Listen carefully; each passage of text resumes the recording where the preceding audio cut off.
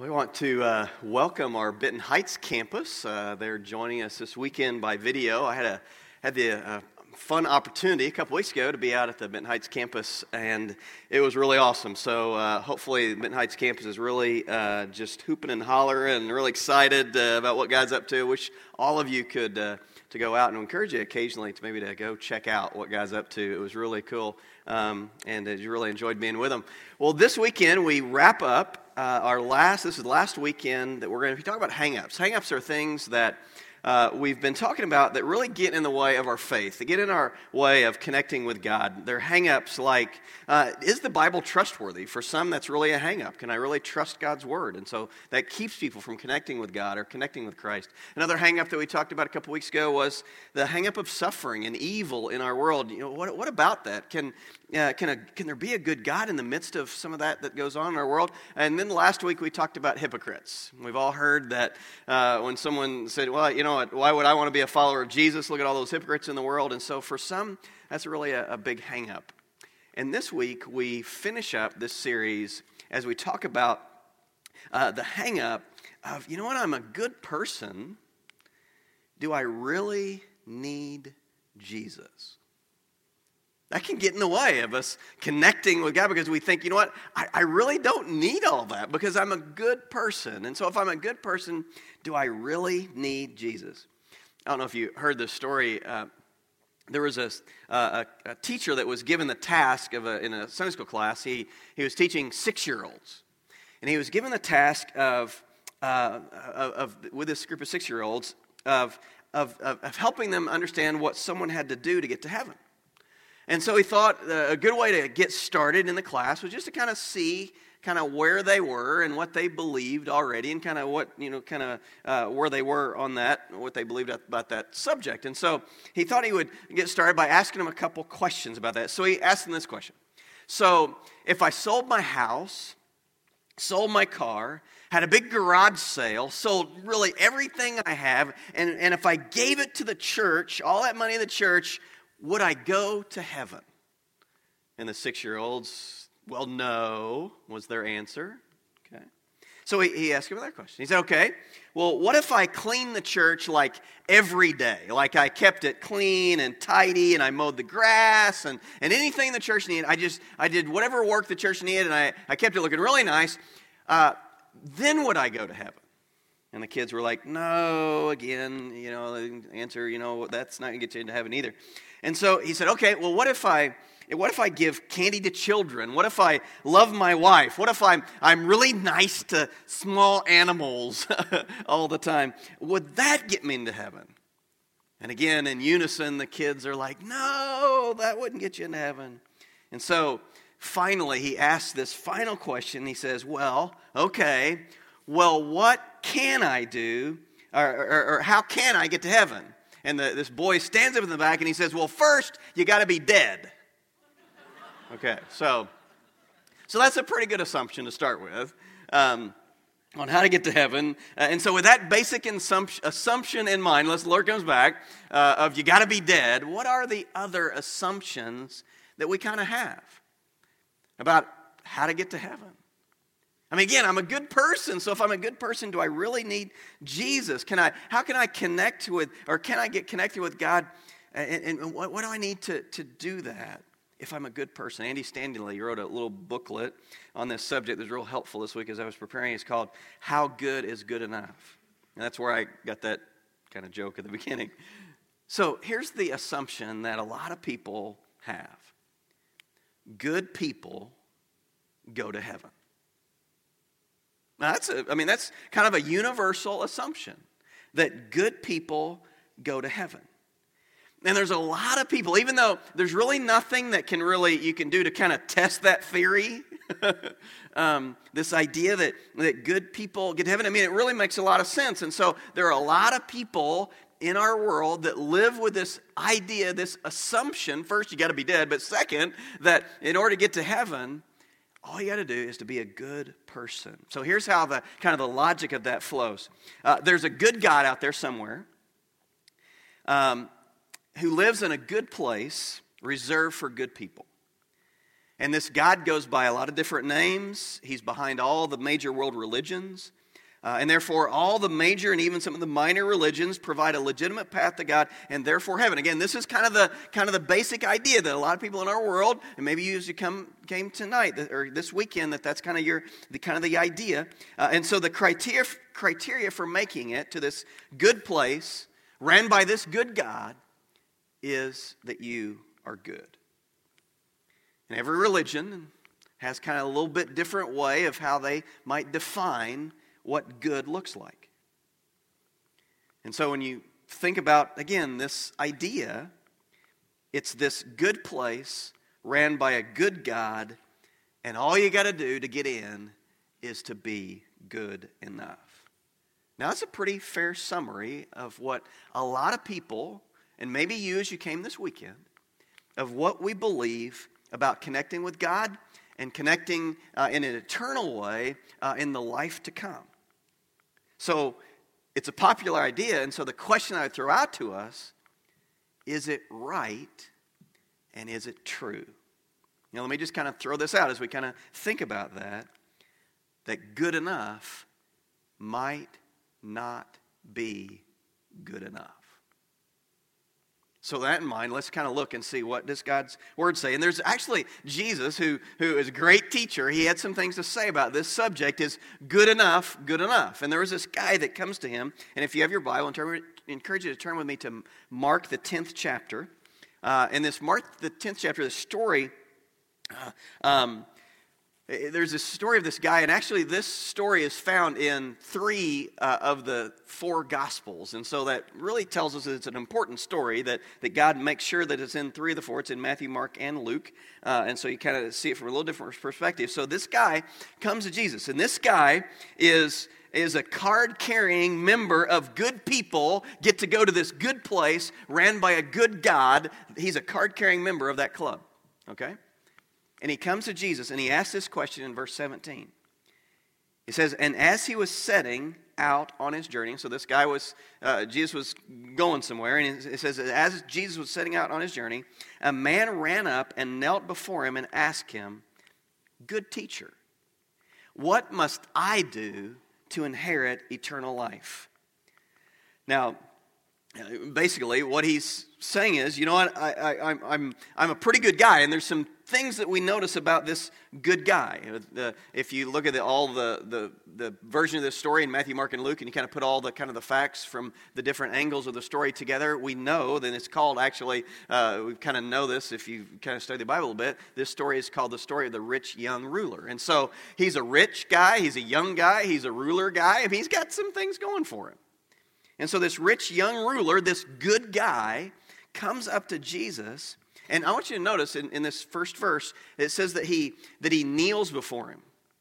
He runs up, real excited, kneels before Christ, and so he's showing him respect. He's showing him that, to Jesus, this is a guy that I'm looking to for answers. He shows deference to him, and he wants an answer to this question that's been plaguing him. What do I need to do to inherit eternal life? How good do I need to be in order to get in the gate? In order to get into heaven, in order to connect with God, how good is good enough? And so let me just kind of throw out what he really is talking about is he was looking at this whole kind of issue of connecting with God, eternal life, and all of that. He was looking at it from the angle of what do I need to do? He was looking at it from the angle of works. What do I need to do? How can I be good enough? Looking at it from the angle of works and not grace. We'll talk about that more later. And that really, just in a nutshell, when you look at all the world religions and kind of the differences between them, Christianity is unique in it is not a religion based on what you need to do to be good enough to win God's favor. And so this is a major difference. And so he comes and he's asking himself the question, you know what, I'm really trying. I'm a really good person, but it seems like maybe there's something missing. What more do I need to do to inherit eternal life? And so what if, again, good enough isn't good enough? And this guy comes to Jesus, and he's kind of racked with that question. What if good enough is not good enough? And Jesus kind of responds, and it says in verse 18, and Jesus says to him, well, why do you call me good? Because he'd come up and he said, hey, good teacher. He had bowed before him. And Jesus goes on to say, no one is good except God alone. And so Jesus' first kind of response as he kind of is getting into this conversation with this guy is to clarify some things with him so that he kind of has some foundational things that he's understanding. Because he's identified Jesus as a good teacher. And Jesus reminds him that no one is good actually except God alone. In other words, kind of the starting point of what he's wanting this guy to understand is, yeah, you were correct in calling me good, but you need to know that it's only God who's good. And only God who's good enough. And he's basically reminding him that who he's talking to. And you're not just talking to a teacher here. He's kind of subtly reminding him that he is the Son of God, that he is God. We know when we look at Jesus' story, that the story of Jesus is the story of God sending his Son to come into this world in the flesh. This is Palm Sunday. We celebrate this day that Christ comes into Jerusalem. It was a day that we see that in a physical way. He's coming into Jerusalem. He had a task. He had a purpose in coming to this world. And we see that Jesus was sent by God and he walked on this earth among us. He became like us. He was tempted like us. And in scriptures we see him tempted, and yet he was sinless. He was the only person that has ever walked. He's the only person that will ever walk on this earth and live in this earth and be tempted like we are all tempted, and yet he was sinless. Perfectly sinless. And so he is the good teacher. He is the good God. He is the Son of the living God. And Jesus knows this guy's heart. He's, again, trying to kind of help him understand who he's really talking to. And so he's kind of established that. And he knows that this guy, in comparison to a lot of guys, he is a good guy. He's a rich young ruler kind of guy. He's a good guy. He's got a compared to most, or maybe even better than most, he's a good guy. But again, the question is, good enough good enough? Because that's the question that was really eating at him. Yeah, I'm a good guy, but is that good enough? What more do I need to do? What do I need to do? How can I work out this salvation? How can I connect with God? Because is good enough good enough? And here's what Jesus says as he goes on. In verse 19, he says, well, you know the commandments. Don't murder, don't commit adultery, don't steal, don't bear false witness, don't defraud, honor your father and mother. And he said to him, and the guy replies back, the rich young ruler replies back, yeah, absolutely. All of these I've kept from my youth. So Jesus had kind of thrown out part of what we call the Ten Commandments. Maybe if you've been around the church a while, maybe at some point if you were in a class as a child or something, or maybe we've got some kids with us this weekend as we worship as a family weekend, and maybe there's some kids in here that could stand up and give us the Ten Commandments because maybe you memorize those. And here's Jesus who's kind of giving him, not all of them, but he kind of gives him the ones, and if you notice, they're the ones that kind of the interpersonal relationship kind of Ten Commandments. And so this rich young guy is given the commandments by Jesus, kind of reminded of these commandments, and he kind of, have you kept these? And probably the ones that, if he's a rich young ruler kind of guy, were probably the ones he would have struggled with the most. Struggle with not defrauding people, not bearing false witness, not stealing, not exploiting the poor, those kind of ideas. And so as a rich young ruler, these might have been the ones he would have struggled with the most. And so these are the ones that Jesus asks him, well, how are you doing on that or with that? And when he's asking, well, have you been good enough? What does the guy respond? He responds, well, yeah, I've kept all of those. Yeah, I'm good. Since I was a kid, since my youth, I've been okay with those. And so let's get this. What's really going on? So here is Jesus. He's the one that if you look at his teachings as a whole, he's the one that had taught on if you remember the story of the Sermon on the Mount, where this great classic sermon, this teaching time, and on the Sermon on the Mount, what Jesus had really done, he had taken some of the commandments, some of the old commandments, and he had laid out the new, improved, steroid-enhanced versions of these commandments. And he taught. He said, "You've heard it said that you shouldn't murder."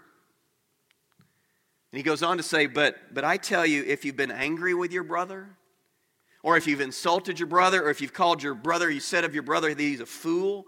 And Jesus said, it doesn't matter if you've actually murdered him or not, you've already sinned in your heart, and you're liable for judgment. He said, in kind of that same kind of teaching time, he said, you've heard it said you shouldn't commit adultery. He said, but I tell you, if you've looked after a woman and you've lusted after her in your heart, you've already committed that sin. And so again, Jesus takes these commandments that he kind of gives this guy, and he was the one that says, yeah, I'm taking it to a whole new level. They were hard enough to keep the Ten Commandments before. And Jesus in his teaching says, you know what? If you want to get to God, if you want to get to heaven by being good enough, the standard is not even, it was really hard before, the standard is even more daunting than what you thought. And so he gives these enhanced versions of these commandments. And where they were tough before, now they're on this impossible kind of level to all keep all the time. And this guy says to him, yep, I'm good. Yeah, I've kept those. What else you got for me? Kind of is the message that he's giving. And so what Jesus is dealing with in this guy is a tragic sense in this guy of self-righteousness. And Jesus knew it.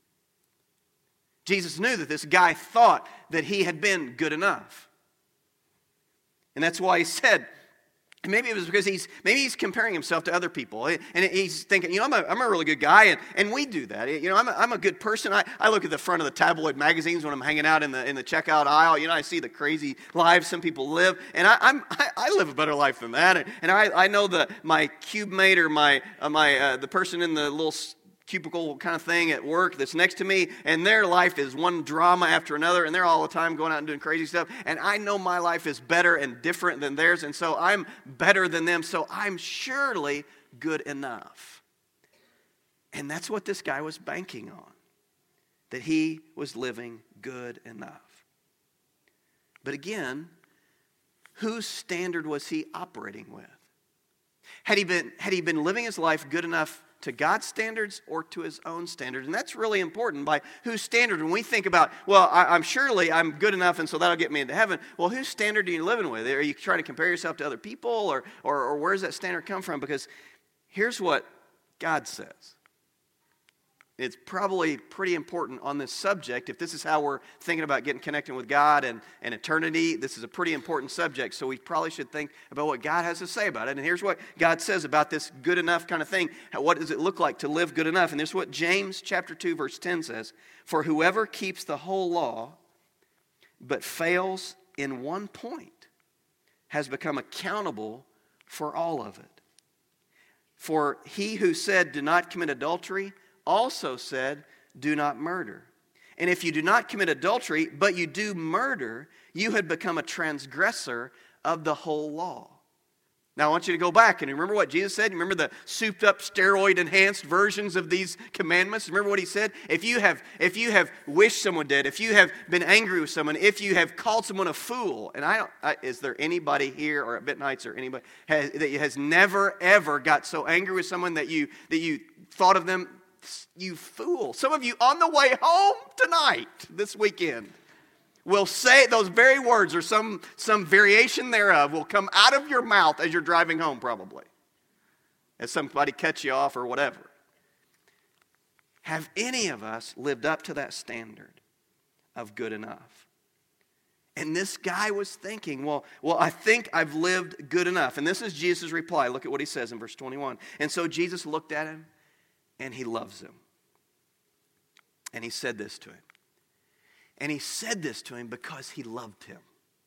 And he said this, you lack one thing. Go sell all that you have and give to the poor, and you'll have treasure in heaven, and then come follow me. And disheartened by the saying, he went away sorrowful, for he had great possessions. So Jesus looks at this good guy. And there's nothing wrong with being good. It's good to be good. But he looks at this good guy, and the good guy thought that he was good enough, and that good enough was good enough to get into heaven. And he thought that that was what it was all about. And Jesus loves him too much to let him continue to think like that, because he was self-righteous, and he thought he was good enough. And so Jesus says, well, how about this? Why don't you go? You think you're saying that because the law is summed up by love the Lord your God with all your heart, with all your soul, with all your mind, and love your neighbor as yourself? And so Jesus says, okay, well, try this one on for size. If you just do this one thing, why don't you go and why don't you take? Because he knew the place where the guy's heart was, and Jesus knows where all of our hearts are. And so he says to him, why don't you go and take your stuff and sell it all and give it to the poor? Not that giving everything that we have and selling everything we have and giving it to the poor, that's the way that any of us get to heaven. That's not it. What Jesus is saying is, you are self-righteous. You think you're all that. You think you've been good enough, but he knew that this was a hang-up for this guy. And so he says, go sell everything. As we think about what Jesus was saying to him, he was saying, you know what, you have not loved your brother as yourself, and you're not willing to love your brother as yourself and to give till it hurts. And he knew that. He knew that the point from which he could really drive it home was with his wallet. To go and sell and give everything and then come follow. And so he challenges this notion, this idea that this guy has, that good enough is good enough. And so what was his reply? Because he was hoping that when Jesus says, what do I need to do to have eternal life? He was going to say, oh my, oh yes, you're great, rich young ruler guy. You're doing a great job. Yeah, I know, you really work hard to try to be a good person, and you're fine. But Jesus loved him too much to let him walk away thinking that his good enough was good enough. And so, what about us? What as we come in and we think, we're pretty good people, and we think that we're probably maybe living in good enough, and we kind of have bought into that idea, well, if I'm just good enough, then I'll get into heaven and I can connect with God if I'm just good enough. Well, so what's the point of that? Jesus was here today, and where's the point that he would drive home to us? And maybe it's not money, maybe it's not our wallet, because you'd be willing to go and give whatever you have to somebody. That's not the point where you would struggle, but maybe your self-righteousness comes in some other area. Maybe it's in your relationships, or maybe it's some attitude that you have toward other races. When you watch the news and you watch what's going on and you get all fired up and you say things you would never say to someone in person, that you say it to the TV. Or maybe it's that point, that this attitude you have about certain sins that you've categorized as worse than other sins. And so when that sin comes up and you see it in the news, you see it on the newspaper, you see it in someone's life or whatever, you get all jazzed up on the inside. And if Jesus were here, he would point out that hypocrisy. Or maybe it's your temper. Or maybe it's the way that you gossip, but you don't call it gossip. And so you're good enough, really, because Jesus knows. And if he were here, he would help you to see it. And I think he's helping you to see it as we talk this weekend. And he's helping us to understand that good enough maybe is not good enough. And so let's just kind of summarize real quick what Jesus is teaching us through this story. First, no one will reach God by being good. Jesus, there's a story of him in an interaction with another guy in Luke 10, verse 27. In Luke 10, this guy comes up to Jesus. He's a lawyer, kind of real knowledgeable guy, and he comes up and he asks Jesus basically the same exact question: what do I need to do to inherit eternal life? And he's looking, again, for what do I need to, what's good enough? What do I need to do? And Jesus points him to the law, and he says, this is his reaction, he says, and he does a really good job summarizing the law, and he says, oh, you mean the law? You mean to love the Lord your God with all your heart, with all your soul, with all your mind. And you mean to love your neighbor as yourself. Is that what you're talking about? That law that I work really hard to keep? And Jesus says, yeah, that law. And then, as we think about that law that if we can keep it, and what Jesus is saying is, if you can keep that law and you can keep it perfectly, then you can connect with God and you can get into heaven. And that guy thinks, well, you know what, I'm doing pretty good then. But Jesus sees in him, like he saw in this rich young ruler, that in his heart he was still missing the mark. And that's when he tells him the story of the Good Samaritan. And he says, oh, yeah, that idea of loving your neighbor as yourself. Well, let me tell you a story where there's this guy, and he's walking along in the middle of nowhere, and he falls along. There's some robbers, and they come, and they beat him up and leave him for dead. And there's these people, these real religious kind of people, kind of like you, that stop, and they won't stop, and they kind of walk past him. Another group of people like that walk past him, and then there was this Samaritan. And the guy was perplexed by that story, and at the end of the story, Jesus tells him, yeah, you go live likewise. You live like that. Which was totally messing him up, just like this rich young ruler was totally messed up by what Jesus says to him. Because both of them, what he's saying is, good enough is not good enough. And no one will ever reach God by being good. Jesus kind of summarizes it in Matthew 5, verse 48. Remember that Sermon on the Mount where he kind of lays out those steroid-enhanced commandments, and he says this, you therefore must be perfect as your heavenly Father is perfect. That's a pretty high standard. Romans 3:23 says, for all have sinned and fall short of the glory of God.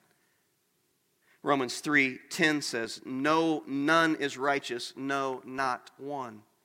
As we think about this idea, is my good enough good enough? No one will come to God or connect with God or get to heaven by being good enough. Romans 6:23 says, for the wages of sin is death, but the free gift of God is eternal life in Christ Jesus our Lord.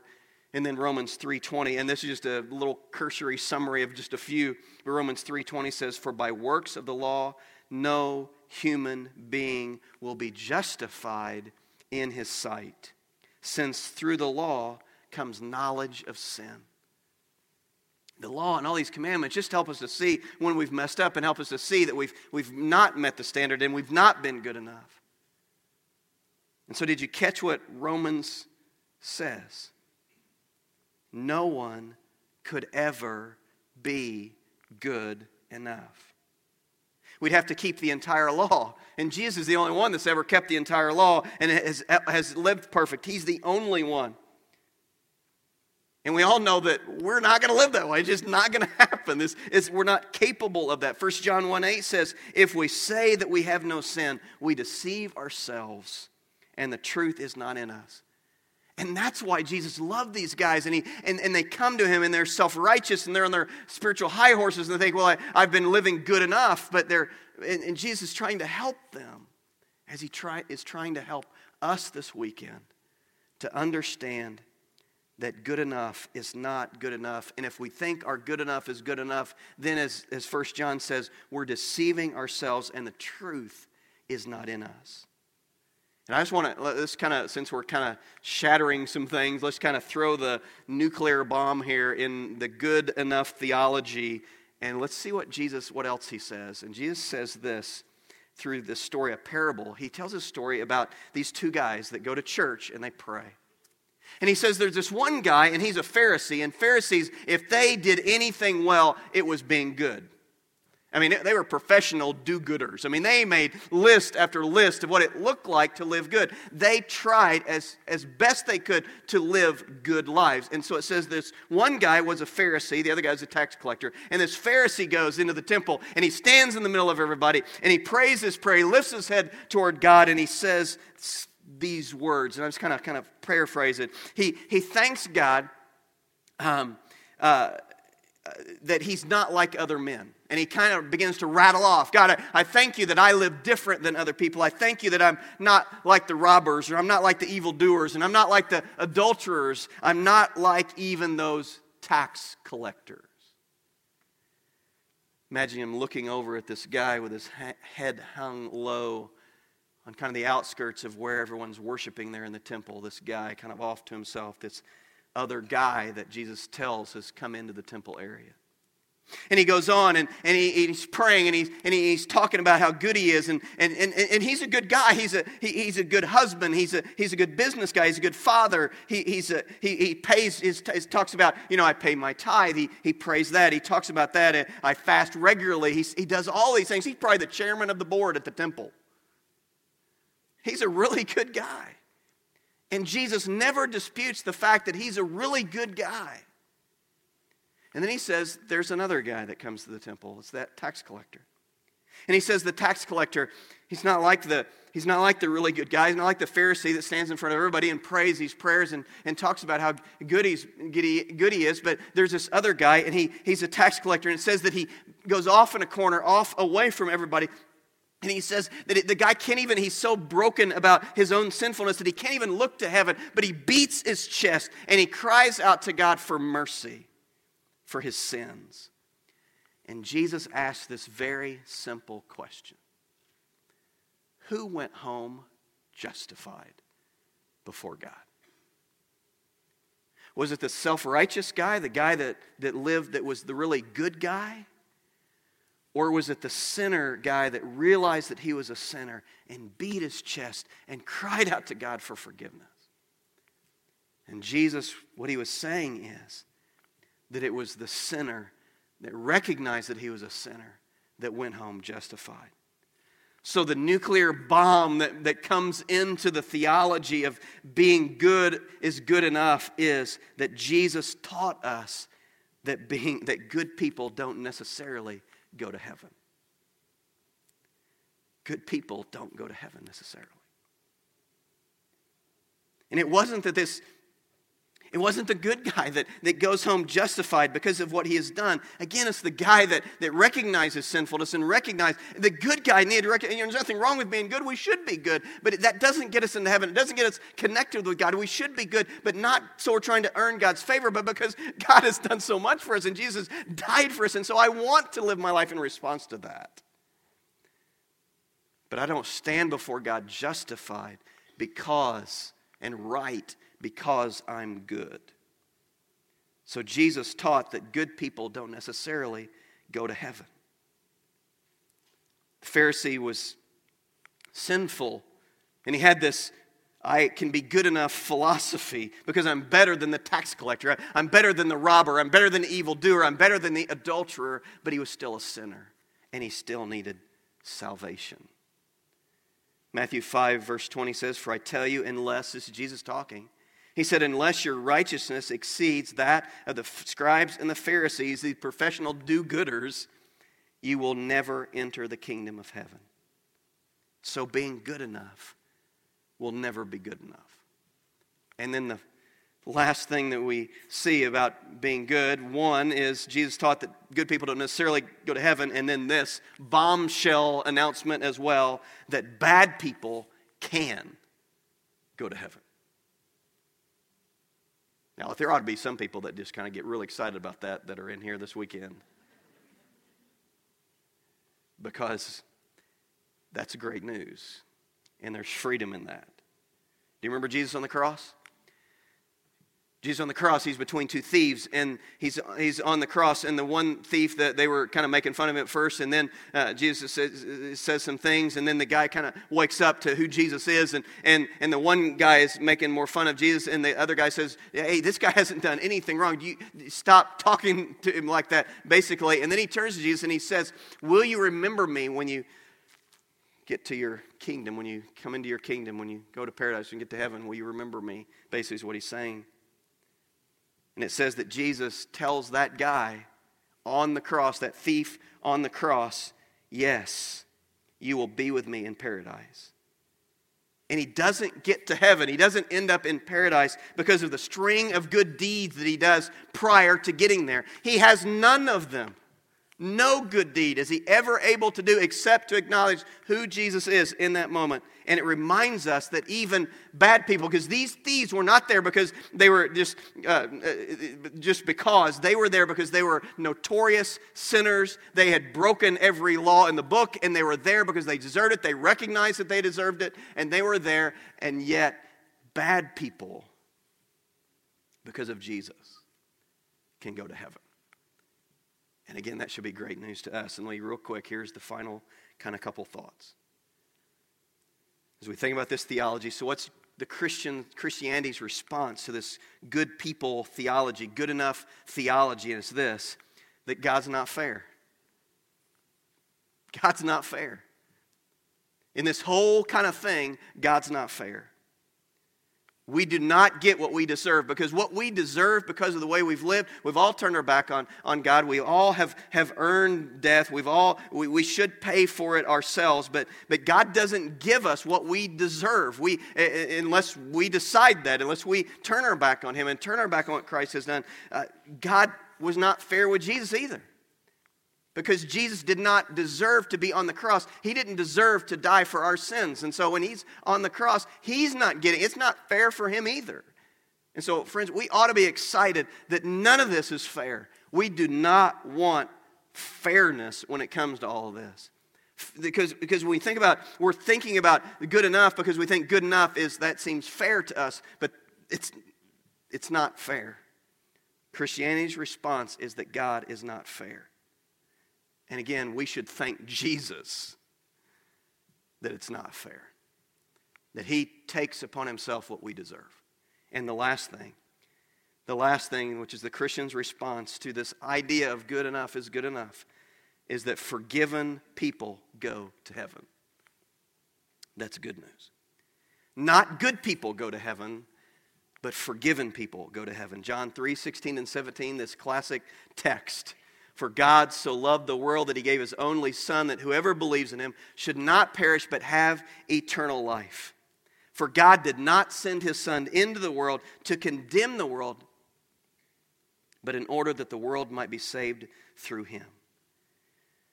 Working to be good enough and buying into that theology is the height of self-deception.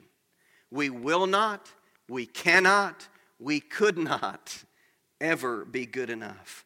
And so here's the good news.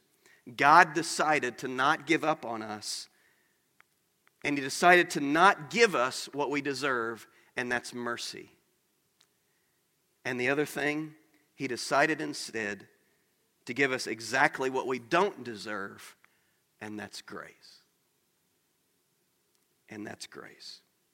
And so here's our response to this whole thing should be this. 1 John 1:9 says, if we confess our sins, He is faithful and just and will forgive us of our sins and cleanse us from all unrighteousness. So I just want to call you this weekend to give up on being good. You don't have to be good enough to get in. You need to fall on the grace and the mercy of God through the person of Jesus Christ to confess your sins, to repent of that, and to accept His forgiveness by grace. You don't want fair. You want forgiveness. Heavenly Father, God, I thank You for this earth-shattering truth in our world and in our lives. That Jesus Christ came to bring to this world not fairness, but forgiveness. And I pray, Father, that You would help us to embrace not trying to live our lives, trying to work good to the point where we can work and be good enough, and hopefully that it's fair and we get what we deserve. But God, we don't want that. God, I pray, Father, You help us to recognize that we just give up on that system and instead embrace the grace, the mercy that is ours through Jesus Christ. And so right now we're going to sing a few more songs, and as we do that, as we have time to respond, we want to give our hearts and our lives to Your Son, Jesus Christ, and repent and accept the forgiveness and the grace that is ours through Jesus. For it's His name that we pray. Amen. And so as we sing these next songs, I just want to invite you to accept the grace that is yours through the person of Jesus Christ. It's not fair, but will you accept that grace as we sing these next songs? I want you to think about that, talk to God, and ask Him for that grace that is yours as a gift this weekend.